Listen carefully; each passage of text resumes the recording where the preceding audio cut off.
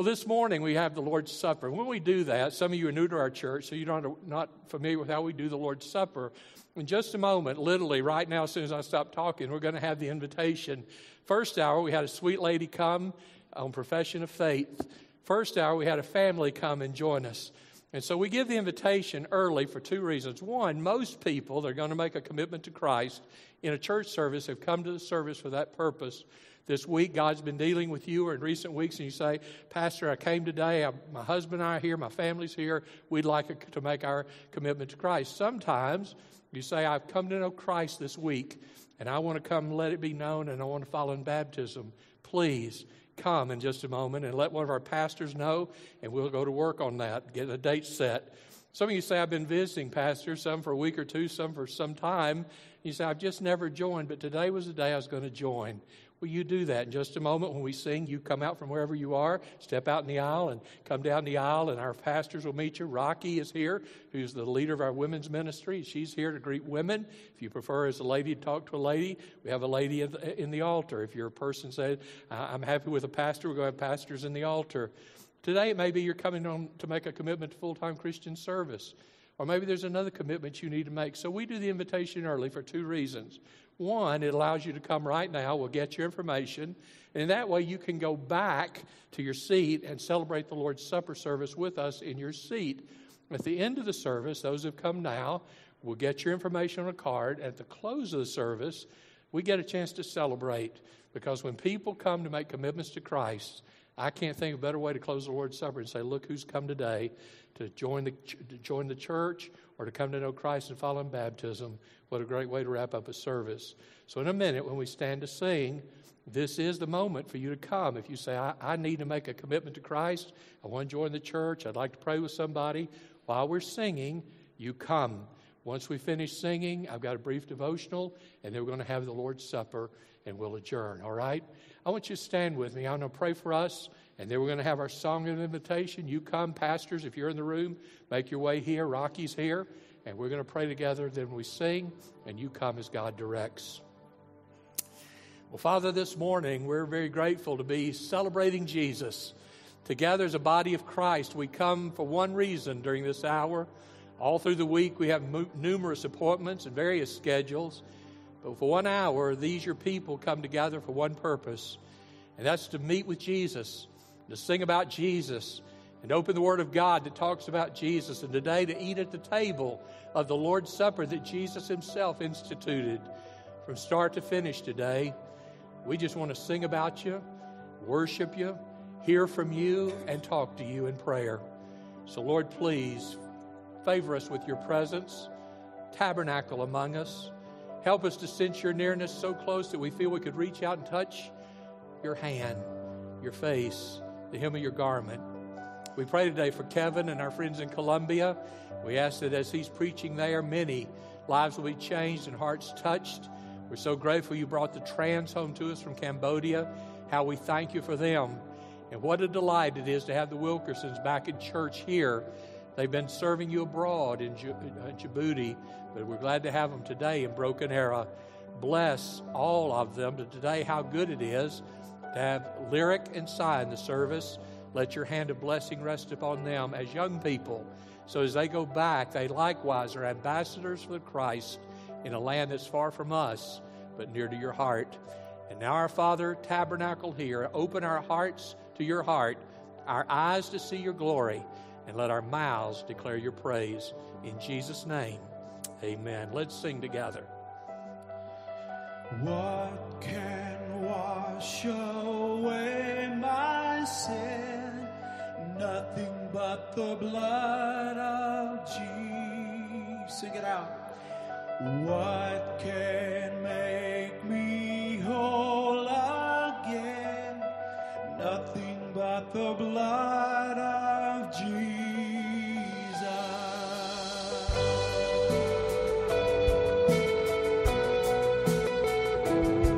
This is all my hope, all my peace, righteousness.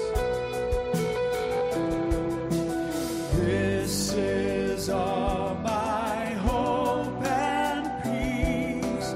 Nothing but the blood of Jesus.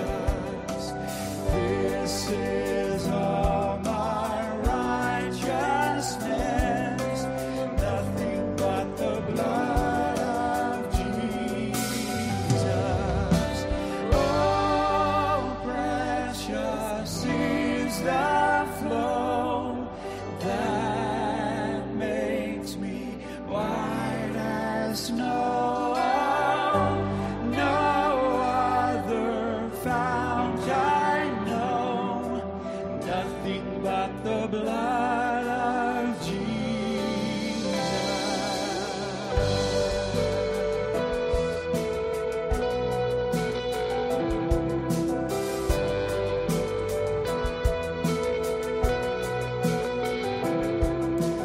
For my pardon, this I plead, nothing but the blood of Jesus. For my cleansing, this I plead, nothing but the blood of Jesus.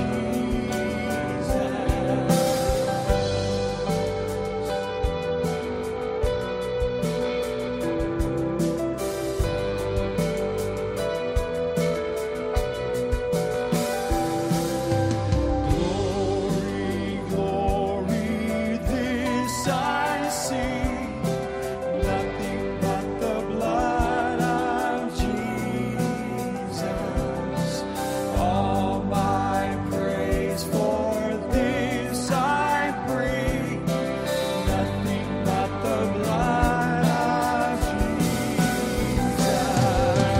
Oh, precious is the flow that makes me white as snow. No other fount I know, nothing but the blood of Jesus. What a great hymn. What a great hymn to sing on the day of the Lord's Supper, because in a minute, that's what we're going to be able to enjoy and symbol the body and blood that was shed for us. What a powerful verse that is. What can wash away my sin? When you get before God, do you ever have a moment when you just see all your ugliness? When you come before the holy God, do you have a time you see your sinfulness?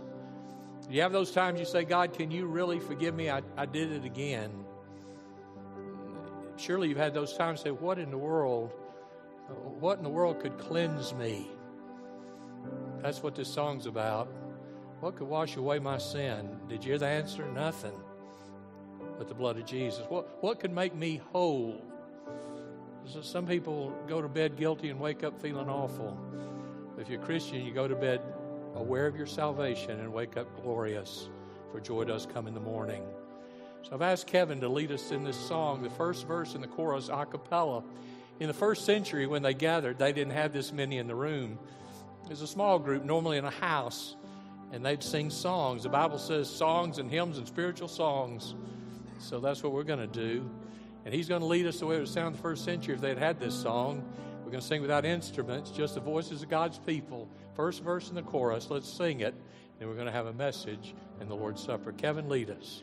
What can wash away my sin? Nothing but the blood of Jesus. What can make me whole again? Nothing but the blood of Jesus.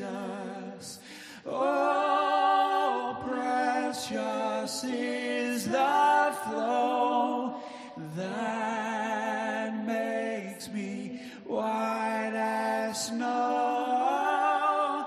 No other fount I know, nothing but the blood of Jesus. Now, our Father, it's our privilege to examine the Scriptures about the marvelous sacrifice Jesus made in our behalf. Thank you that your love was so tremendous for us that before the world ever was, you had determined you'd come after us and pay sin's penalty. Thank you for doing that we might be made whiter than snow and have life everlasting in the kingdom of heaven. We study you today with joy. We remember you today with honor because of what you've done for us. And we cling to you today knowing you already have us in the palm of your hand. And we are safe and secure there forevermore. Thank you in Jesus' name. Amen. You may be seated. This morning I want to invite you to open your Bibles, if you would, to the sixth 6th chapter of the Gospel of John. We're going to look together today at a chapter, and I'm basically going to share with you one chapter. John 6 is an entire unit, and you don't understand or won't understand as well the verses we're going to focus on at the close of the passage if you don't understand what went before. And the very best commentary on Scripture is Scripture. So this morning I want us to look at John chapter 6. I'm going to tell you the two miracles at the outset. We're going to start in verse 22 in just a minute. You know the first one is the feeding of the 5,000. The Bible said Jesus was there on the Sea of Galilee, and those who've been to Israel, you know where that spot traditionally is. If you've been to a good lake in Oklahoma, you've seen the one like Galilee. There's those places on the lake where there's just a gentle slope of a bank that goes up a hill, and it makes a natural amphitheater. Well, Jesus used that site for this one because he taught the people all morning. And you know, if you're in a boat just a little ways out, your voice carries. When it hits the water, it immediately bounces off the water and becomes a great magnifier. And so Jesus has been teaching all day, and the people were weary. And he asked the disciples, he asked Philip, we need to feed these people, or said we need to feed these people. Philip was thinking in terms, Andrew was thinking in terms as a Baptist and not as a believer, and not as a Christ follower. He said, well, now, Lord, here's how much that costs. Take 200 days' wages to feed this many people. And suddenly Jesus said, I'm not asking you for a financial amount. And about that time, Philip spoke up and said, well, Lord, there's a boy here who has 2 loaves and 2 fish. 5 loaves and 2 fish. How did he know? Well, Philip, like me, would be looking while Jesus preaching and say, boy, I'm getting hungry. Wonder if anybody here's got anything to eat I can sit with when the break comes. And he already knew there's a little boy there that had a sack lunch. And he not only knew the boy had lunch, he had gone over and said, hey, young man, what you got in there? And either the boy opened the basket or told him, I got 5 barley loaves and 2 fish. And he'd already made an arrangement. When he finishes preaching, can I come sit with you? And so when Jesus said, is there anybody here with any loaves? Is anybody here with anything to eat? He already knew. He's going to see if Philip would own up to it. Philip said, well, Lord, there's one boy with a lunch with 5 loaves and 2 fish, but what's that among so many? In other words, it's barely enough for the 2 of us, and I'm really hungry. Jesus said, have the people sit down. It's spring of the year. That's what it says in John 6, spring near Passover. We celebrate Easter in line with Passover. And so it's spring of the year. Boy, you know what spring's like. The sun's finally coming back out after the winter. Grass is green. It's pleasant. Everybody loves to be out. The breeze is gentle. You got the view of the Sea of Galilee before you, and it's just spectacular. And here on this green grass, Jesus said, have the people sit in groups of 50s and 100s, 50 and 100. Mark uses a word that says once that happened, they look like, in the Greek word, is a word used for flower beds. When they had all that yellow and green and blue and orange in their garments and they were scattered over the hillside, he said it looked something like somebody had taken that green hill and just planted flower beds all across it. What a great picture. The Bible has, it tells Philip, go get the little boy, brings the sack lunch, and Jesus blessed it and broke it and gave it to the disciples, and all the people ate so much. The Bible says they were full, and the word means stuffed. It's the way you feel at Thanksgiving. That's how much they had to eat. So they used those loaves and fish to eat an enormous amount, and they were poor folks. They weren't accustomed to having that much to eat. And then he said, gather the fragments. There were 12 baskets left, 12 disciples. They got the fragments, and they had more than enough. They had more than they started with. And that's what Jesus will do if you'll trust him. He always blesses abundantly. And the second miracle is the miracle that happened late in the day. The Bible says that the tone of how Jesus put the disciples in the boat indicates the disciples kind of decide we're going to be campaign managers. Why? If Jesus becomes the ruler, guess who the cabinet is? We'd have high positions. We won't be fishing anymore. We'd get to move down there to Jerusalem. We'd be somebody's. And so the inference is they suddenly heard the people say, boy, isn't he wonderful? And maybe the disciples said, yeah, wouldn't he make a great ruler? Sure beat that guy we got in office now. He can heal the sick. He can feed the multitudes. He cares about children. I'm telling you, he's a good speaker. Let's make him emperor. Jesus isn't looking for a campaign manager. He's looking for obedience. And the word in Greek says he forced the disciples. He compelled the disciples to get in boats and head across. And it's getting late in the day, about to be dark. Boys, you go on over to Capernaum, I'll meet you there. The Bible says he went up in the mountain to pray. And when they got in the fourth watch of night, that's between 3 and 6, got really stormy, really, really stormy. Boys, and you're in a little boat at night in the storm. It's so bad that they were wondering what's going to happen, and they see somebody walking between 3 and 6 in the morning, fourth watch, and here he comes walking by them on the water. Peter said, Lord, if that's you, invite me, come. And you know the story. He steps out of the boat, makes a few steps, sees the wind and the waves, begins to sink. Jesus picks him up, puts him back in the boat, and he used a phrase only used one time in Greek in Scripture. It says, where did you doubt? The word literally means, Peter, when were you pulled in two directions? Meaning, yesterday afternoon, you were trying to make me emperor. I don't need a campaign manager. I need a follower. I don't need somebody directing me what to do. I need a follower. Will you obey me?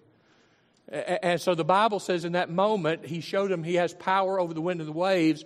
He has power to feed a multitude. They ought to be beginning to realize this is no mere man. So when we pick up John chapter 6, I want us to begin in verse 22 to see, because it really explains the very last passage in verses 53 that I want us to look at today. Without this, it really doesn't make a whole lot of sense. In verse 22, the day after, meaning the day after he fed the 5,000, that crowd that stayed on the other side of the sea knew there had been only one boat. Now, why did they know that? We're watching, and if he's not where he was when we left him last night, there's only one boat, so he must have been in it. We don't see him camping here anywhere. They knew there's only one boat. They knew that Jesus had not boarded the boat with his disciples, but his disciples had gone off alone. And some boats from Tiberias came near the place where they ate the bread after the Lord gave thanks. When the crowd saw that neither Jesus nor his disciples were there, they got into the boats and went to Capernaum, which is where the disciples had been told to go, looking for Jesus. And when they found him on the other side, they said, Rabbi, when did you get here? He doesn't answer the when. He diagnoses the why they're there. Jesus said, I assure you, I know why you're here. You're looking for me, not because you saw the signs, but because you ate the loaves and were filled. What does that mean? We don't know, most of us don't know what it's like to be truly hungry. We say we're hungry, meaning I'm salivating and I hadn't anything in probably 45, 50 minutes and I just want something to munch. True hunger is cruel. And poverty leaves many people truly hungry. Now imagine you've got children and they're really hungry, and your wife is really hungry, and your mother-in-law is living with you and she's always hungry and you're hungry, and you got to go work for a living and you never have enough. And you've gone to an afternoon preaching event, and the master that was teaching was also a great feeder. And you not only had a morsel, you had so much your belly was bloated. Would you not say, listen, let's find where he is. I'd like another one of those. I'm hungry. If you've ever been really hungry, you know that once you eat once, you want something else because you say, that was so good, I want more of that. And so these people, because they were desperately poor, he says, I know why you've come. You're looking for me. Verse 26, you're looking for me not because you saw the signs, but because you ate. You were full. Now you saying, do it again. And he says, don't work for the food that perishes. That doesn't mean don't work. What he's saying is, don't focus all your life's energy on getting your next meal. So you either eat to live or live to eat. Jesus said, eat to live. Don't live for the next meal. You've known people that spend their lives saying, if I could just have this, and they spend their lives saying, if I could have that promotion, I'd have this house and this car, and I'd be blessed. Well, they spend their lives, and how many times you've read about great men in history, probably some in this room, that say, preacher, I gave my life to trying to be president of my company, and along the way I lost my wife, and I got my children so distant from me, they don't even speak to me. And I've had several lawsuits, and I'm telling you, I'm the most miserable man. The doctor says I got ulcers, and my blood pressure's high. Why'd you do that? Well, I want to be president so bad. Jesus said, don't spend your life working for that which perishes. Work for the food that lasts for eternal life, which the Son of Man will give you. Look at that. You don't have to work for his bread. He wants to give you the bread of life. You don't have to work for which the Son of Man will give you in verse 27, because God the Father set his seal of approval on him. So verse 28, they said, well, then what do you mean? How can we do the work of the kingdom? How do we do the works of God?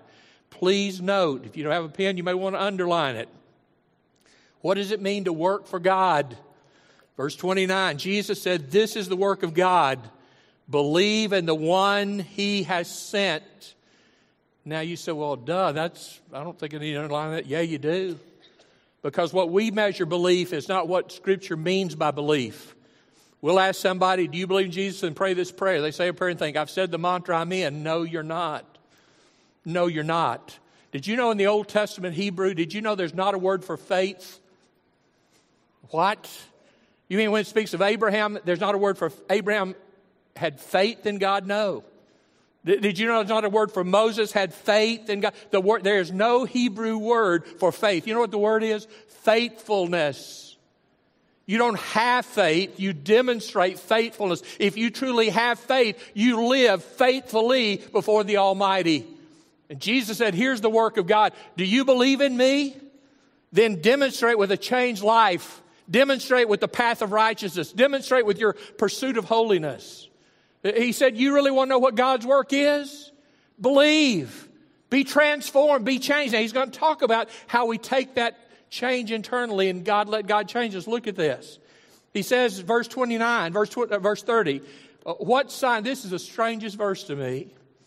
What sign are you going to give us? Now excuse me, I'm slow. Did he not just feed 5,000 people yesterday with a sack lunch? And you know what they're saying? Could you do a miracle? How many of y'all ever fed 5,000 with a sack lunch? How many of y'all ever been somewhere where somebody fed everybody with a sack lunch? Don't you think that'd probably count as a miracle? God bless you, Baptist. Yes, it would be. I guarantee if you went and got a 3-piece chicken dinner and fed your whole block, they'd call you a miracle. If you go get a bologna sandwich and feed half of your county, they'd say, what a miracle. And yet these people say, are you going to do any kind of miracle? What is that verse? There is none, there are none. Yeah, I wish I knew it. There's none so blind as those who what? Will not what?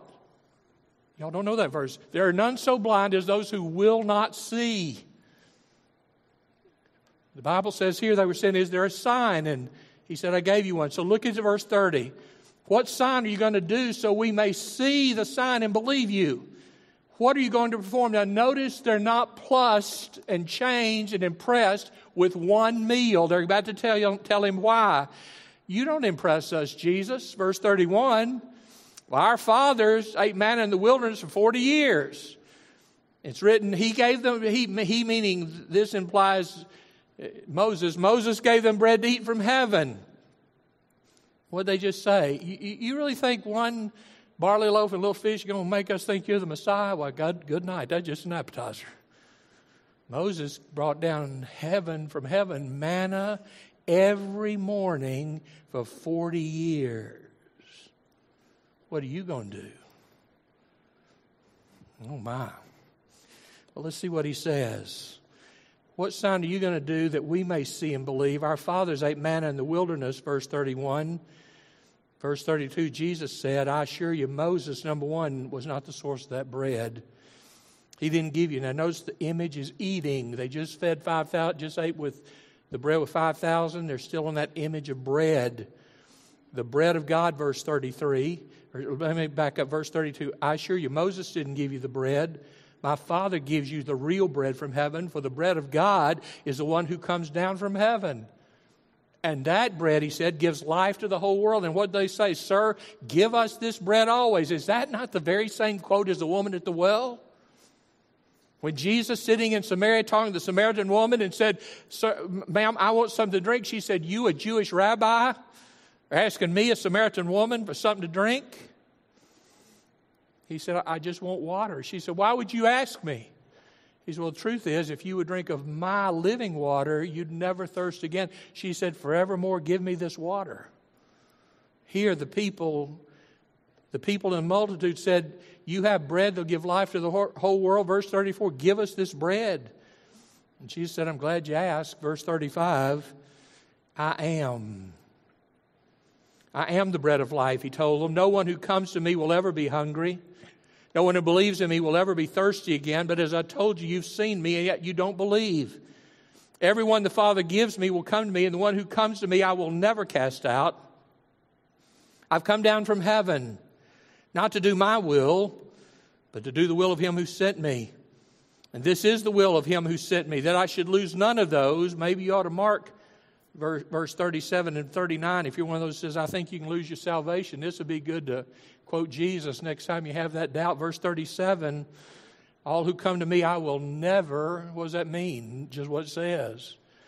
All who come to me I will never cast out. In verse 39, this is the will of him who sent me, that I should lose none of those given to me. So for those of you who think maybe I could lose it, maybe you ought to underline that in big, bold underline to refer to next time you're afraid God's cut you off.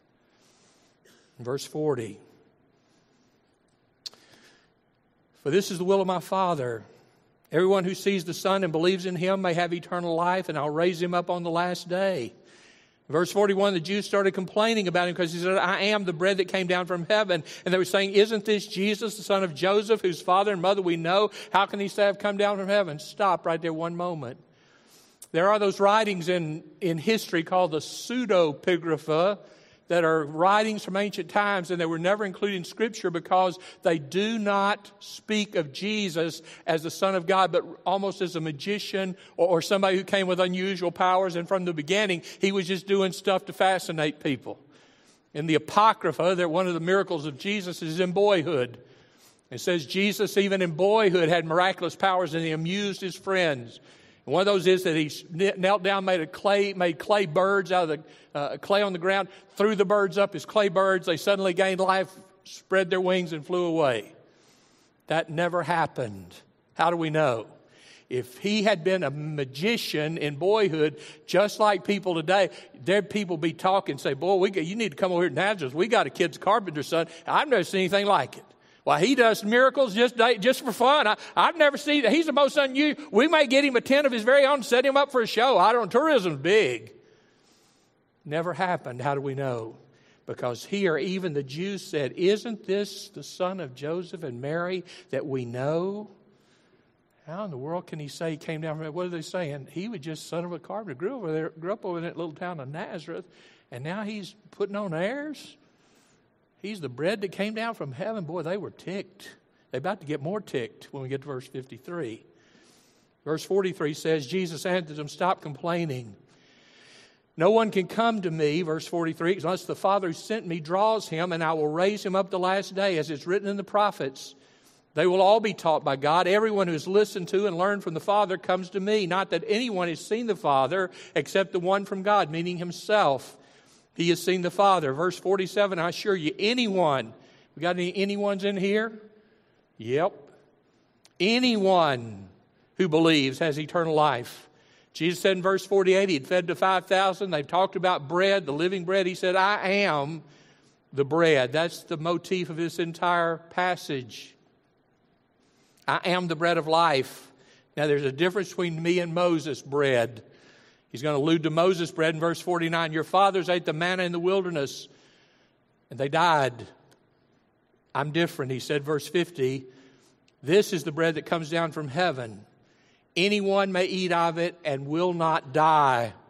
I am the living bread that came down from heaven. If anyone eats of this bread, he will live forever. The bread that I give is for the life of the world and is my flesh.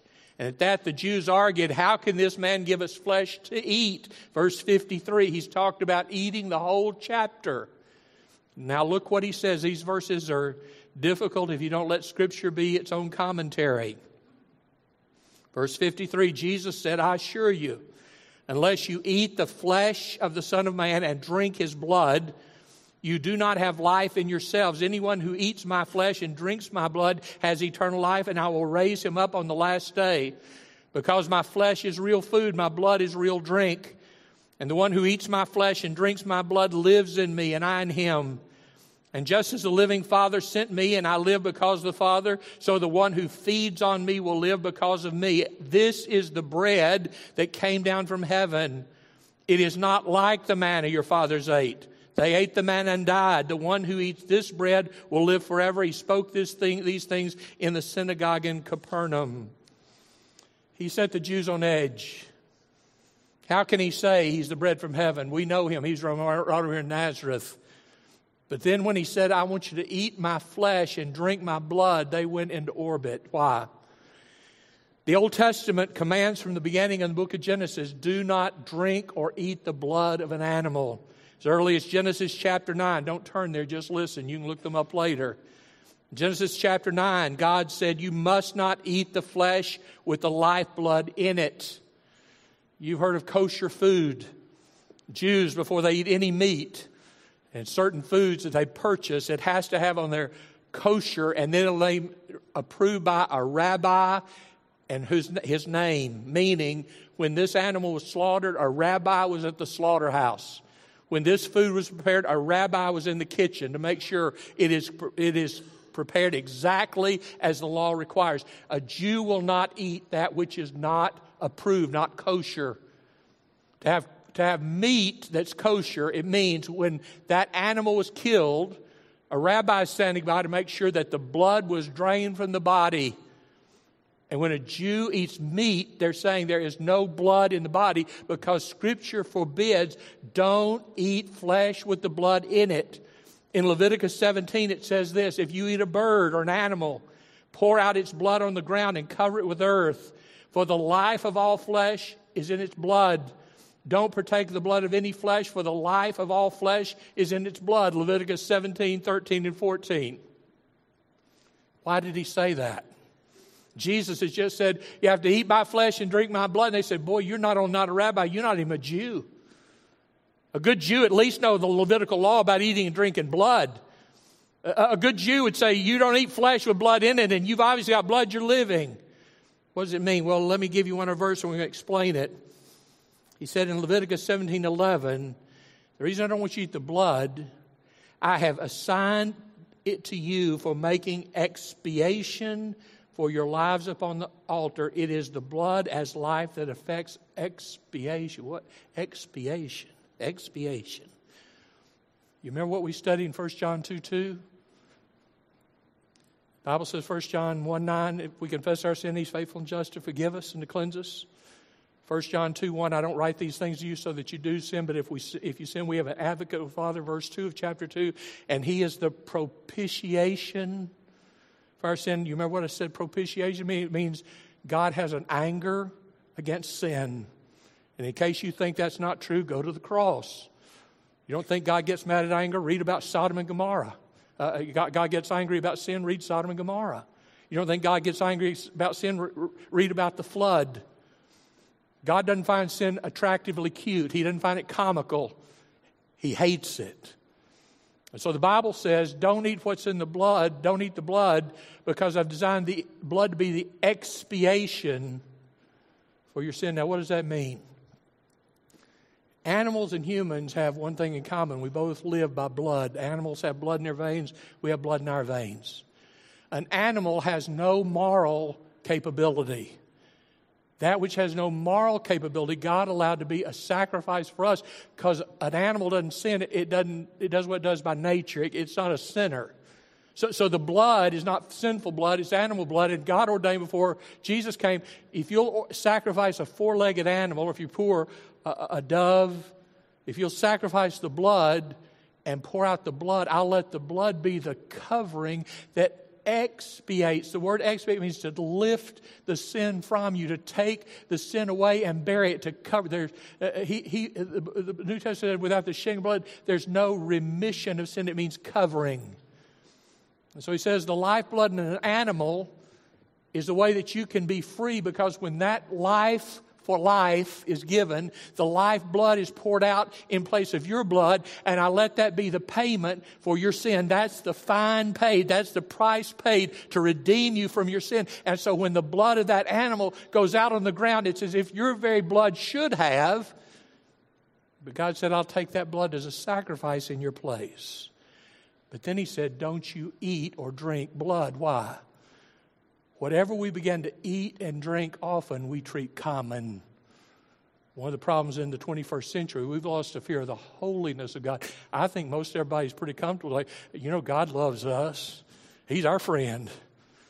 I think we've forgotten He's also a righteous judge, and judgment on sin is coming. And He said, don't you drink the blood, because if you start drinking and eating the blood in an animal, you'll forget it's only by blood that you have any hope of salvation. Whatever you treat as common, you cease to treat as sacred. So Jesus said, the Old Testament said, don't drink the blood. And yet Jesus said, but you have to drink my blood and eat my flesh. What does that mean? What happens when we eat something? See, I hope it's not true of any of you. But in a crowd this size, there's probably a handful that say, well, now, preacher, I find the Bible interesting academically, and I come to church because I find it stimulating. Well, that's great, but he didn't want you to have a book appreciation study. There are people all their lives say, well, now I think I know about Jesus. I've studied this, but I keep coming. I get little nuances of his life, and I find him fascinating. He didn't come to fascinate you. The Bible says he came to save you.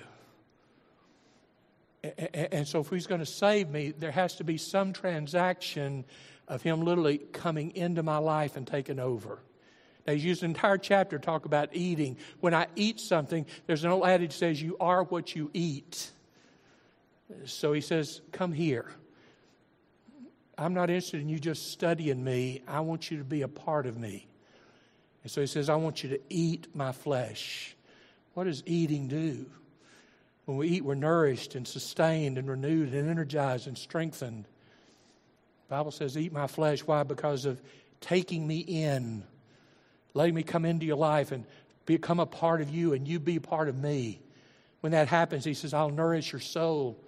I'll sustain you. I'll give you strength. I'll renew you when you're discouraged. I'll strengthen you and energize you. I'll comfort you. And by the way, along the way, I will give my life for your life, and my life-giving spirit will fill your spirit so that you are no longer your own. Paul said, I am crucified with Christ, yet I live nevertheless.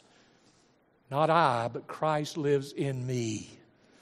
He says, don't stand afar and kind of give me the once-over. Don't just say, well, I'm considering him. He said, I am the bread from heaven. Whoever eats this bread will never hunger and never thirst forever. Why? I'm not like Moses in the wilderness who received from God manna that sustained them 40 years. I want you to have something that's going to cause you to have life forevermore. And then he talked about the cup. I want to share one insight. I've been studying the Lord's Supper for a long time as a pastor, but I found something new. You understand the Gospels don't clarify, they don't state that Jesus drank the cup that he offered the disciples. It says he took the cup and he passed it to them.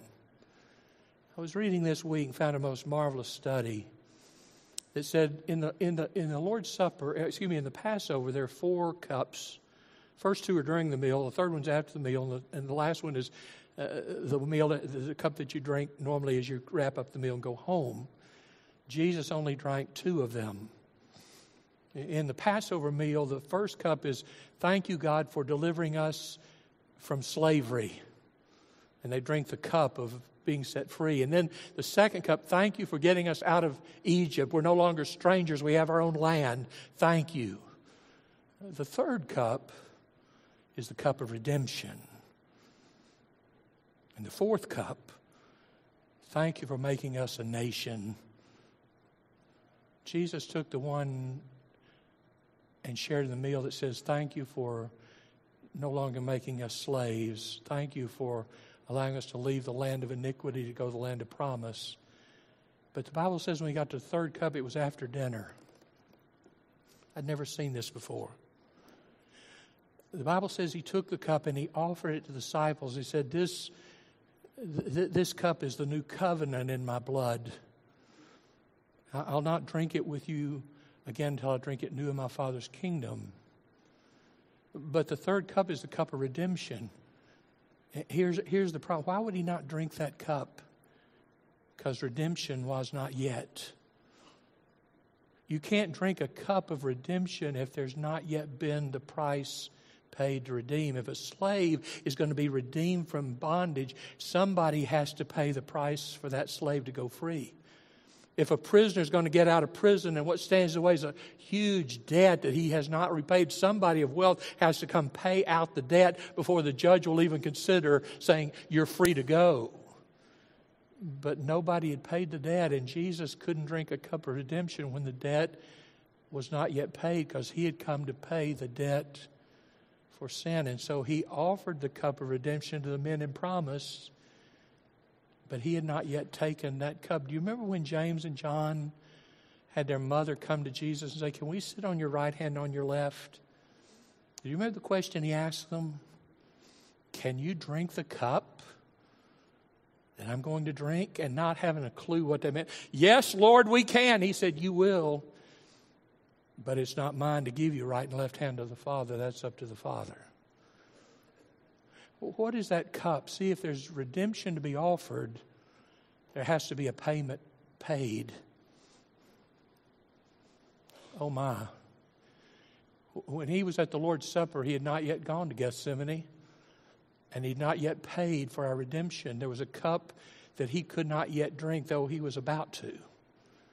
The cup of redemption. You see, the Bible says that night after the dinner, he gave them the bread and the cup, and they departed singing. It never mentions the fourth cup, and it doesn't say he drank the third cup. He didn't drink the cup of redemption, and he didn't drink the cup that we are now a nation of God, because he said, I'll drink it new in the kingdom. What in the world does it mean I can't drink yet the cup of redemption? Do you remember when Jesus took his disciples out to Gethsemane? I've told you many times that area.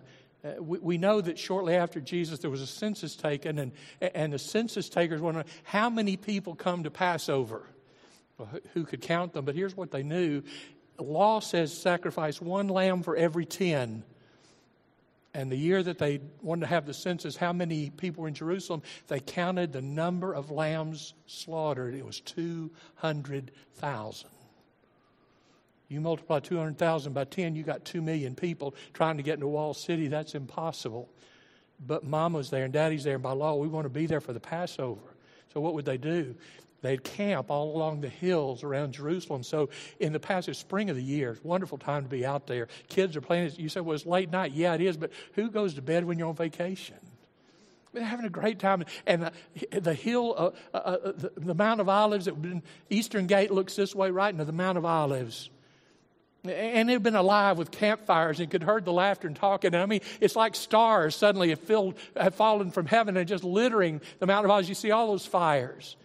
But Jesus had a place that a friend had offered him that was walled in. It was a guarded garden of olive trees. They'd often been there. The Bible says Judas knew exactly where to go, for frequently they visited this place. And Jesus goes there, and you know the story. He asked the disciples to pray. He left the main group of men here. He left 8 of them. Judas already left, so 8 are here praying. And then he takes 3, Peter, James, and John, and he stations them a little further. It says he goes a stone's throw. It doesn't mean a baseball pitch. It means if I tossed a pebble, he's right there. They only heard him pray one phrase, but they never forgot it because he didn't drink the cup of redemption. He finished the supper with a song. But they heard him say a most amazing thing when suddenly the sins of all of us. Listen, I know how bad I feel when God brings my sins to memory. Can you imagine getting ready to go to the cross to pay for every sin of every person that's ever lived in every nation? No wonder his brow broke with drops of blood. And what did he pray? He prayed about a cup. He'd just given them a cup of redemption for them to drink, but he comes to God about a cup.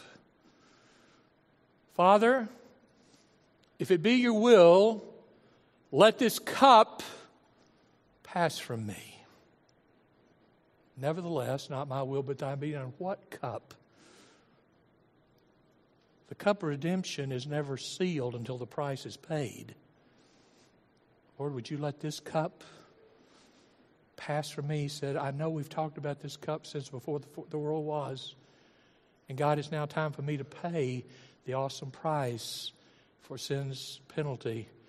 Is there any other way? I haven't drunk the cup yet, but I'm about to unless you tell me there's a plan B. And there was no plan B. Jesus goes to the cross to pay the penalty. He's hanging there for 6 hours. The cross is cruel because a man drains all his bodily fluids. We know he has wounds in his hands, his feet, his side, his back is raw from a beating. He's got a crown of thorns around me. He's bloody. And what happens when you lose your blood, you lose the fluids and your mouth gets very dry. And we're told in crucifixion many times the tongue would swell from lack of moisture and it'd fill the cavity of your mouth and you couldn't talk. Jesus hadn't tasted fully the cup of redemption. He's tasted the price, but there was a cup. Do you remember what was at the base of the cross? The Bible says there was a a container of cheap wine vinegar.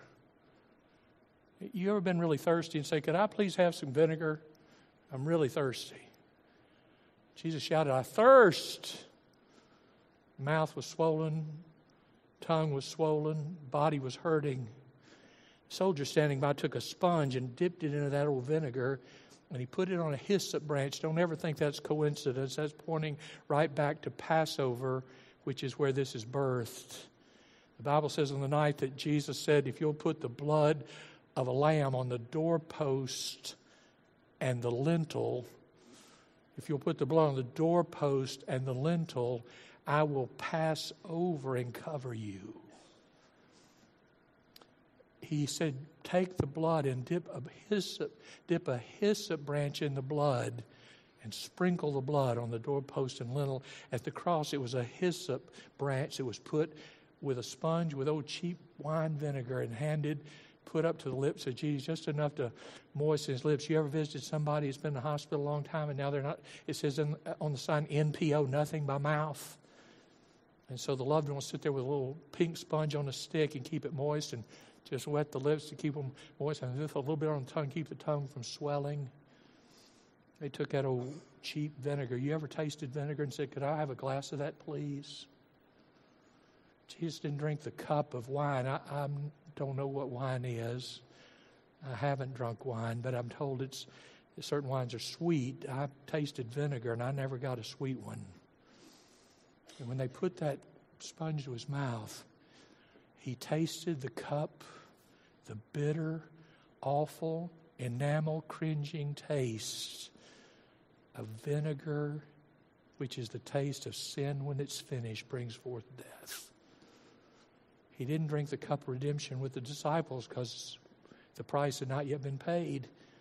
But when the sponge went to his mouth, it was enough to get the taste and to swallow a taste of that bitter cup, the cup of redemption, so he could make the world's greatest announcement. It is finished. The word means paid in full. Jesus drank that cup.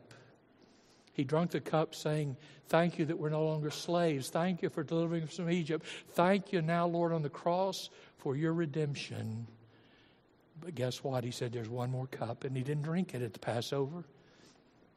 He said, I'll not drink it with you again till I drink it new in my Father's kingdom. One day soon, the heavens are going to open. And we're going to hear the shout of the archangel, the trumpet of God. The dead in Christ will rise first. And so shall we be caught up in the air to be with the Lord in the air forevermore. And scholars tell us for 7 years the earth is going to go through a horrendous tribulation because the Christians and the Holy Spirit have been taken out. So what are we doing while the world's going through that horror? We're sitting down at the banquet feast of the Lamb, and he'll take that fourth cup. I've been waiting for you. This is the cup with your name on it. You are a chosen nation, a royal priesthood, redeemed by the blood of Jesus, set free, at home now with God, at home forevermore as the chosen people of the Almighty.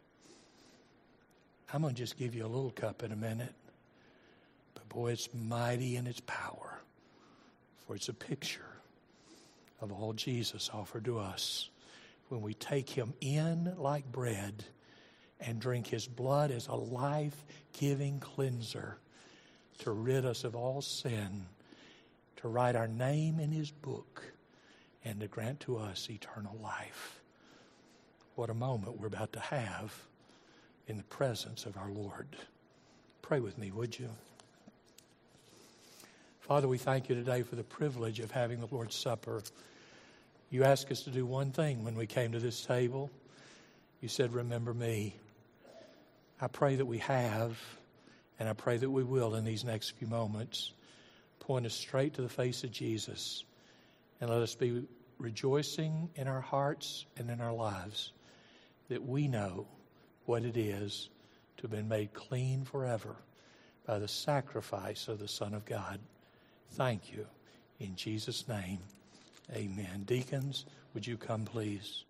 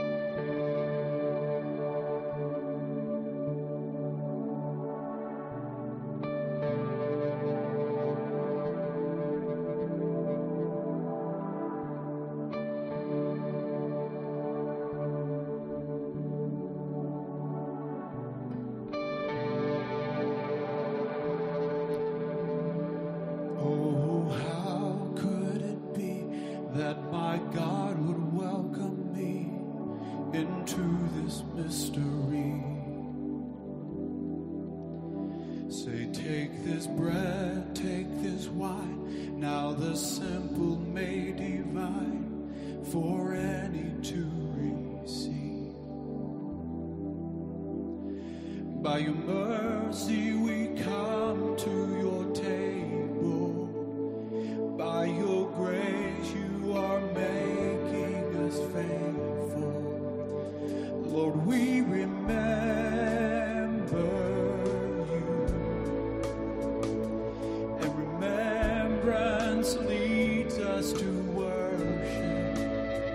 And as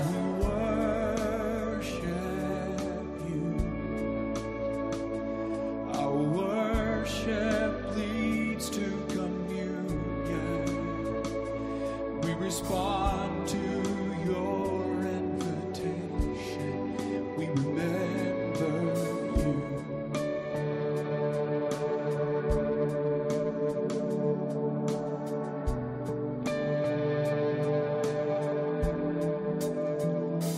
See his body, his blood, now that he has overcome every trial we will face. None too lost to be saved, none too broken or ashamed. All are welcome in this place. By your mercy we come to your table. By your grace you are making us faithful. Lord, we remember you. And remembrance leads us to worship. And as we worship you, our worship leads to communion. We respond to your invitation. We remember you. Dying to destroy our pain. Rising you restore our life. Lord Jesus, come in glory. Lord Jesus, come in glory. Lord Jesus, come in glory. Lord Jesus, come in glory. Lord, we remember you. And remembrance leads us to worship. And as we worship you,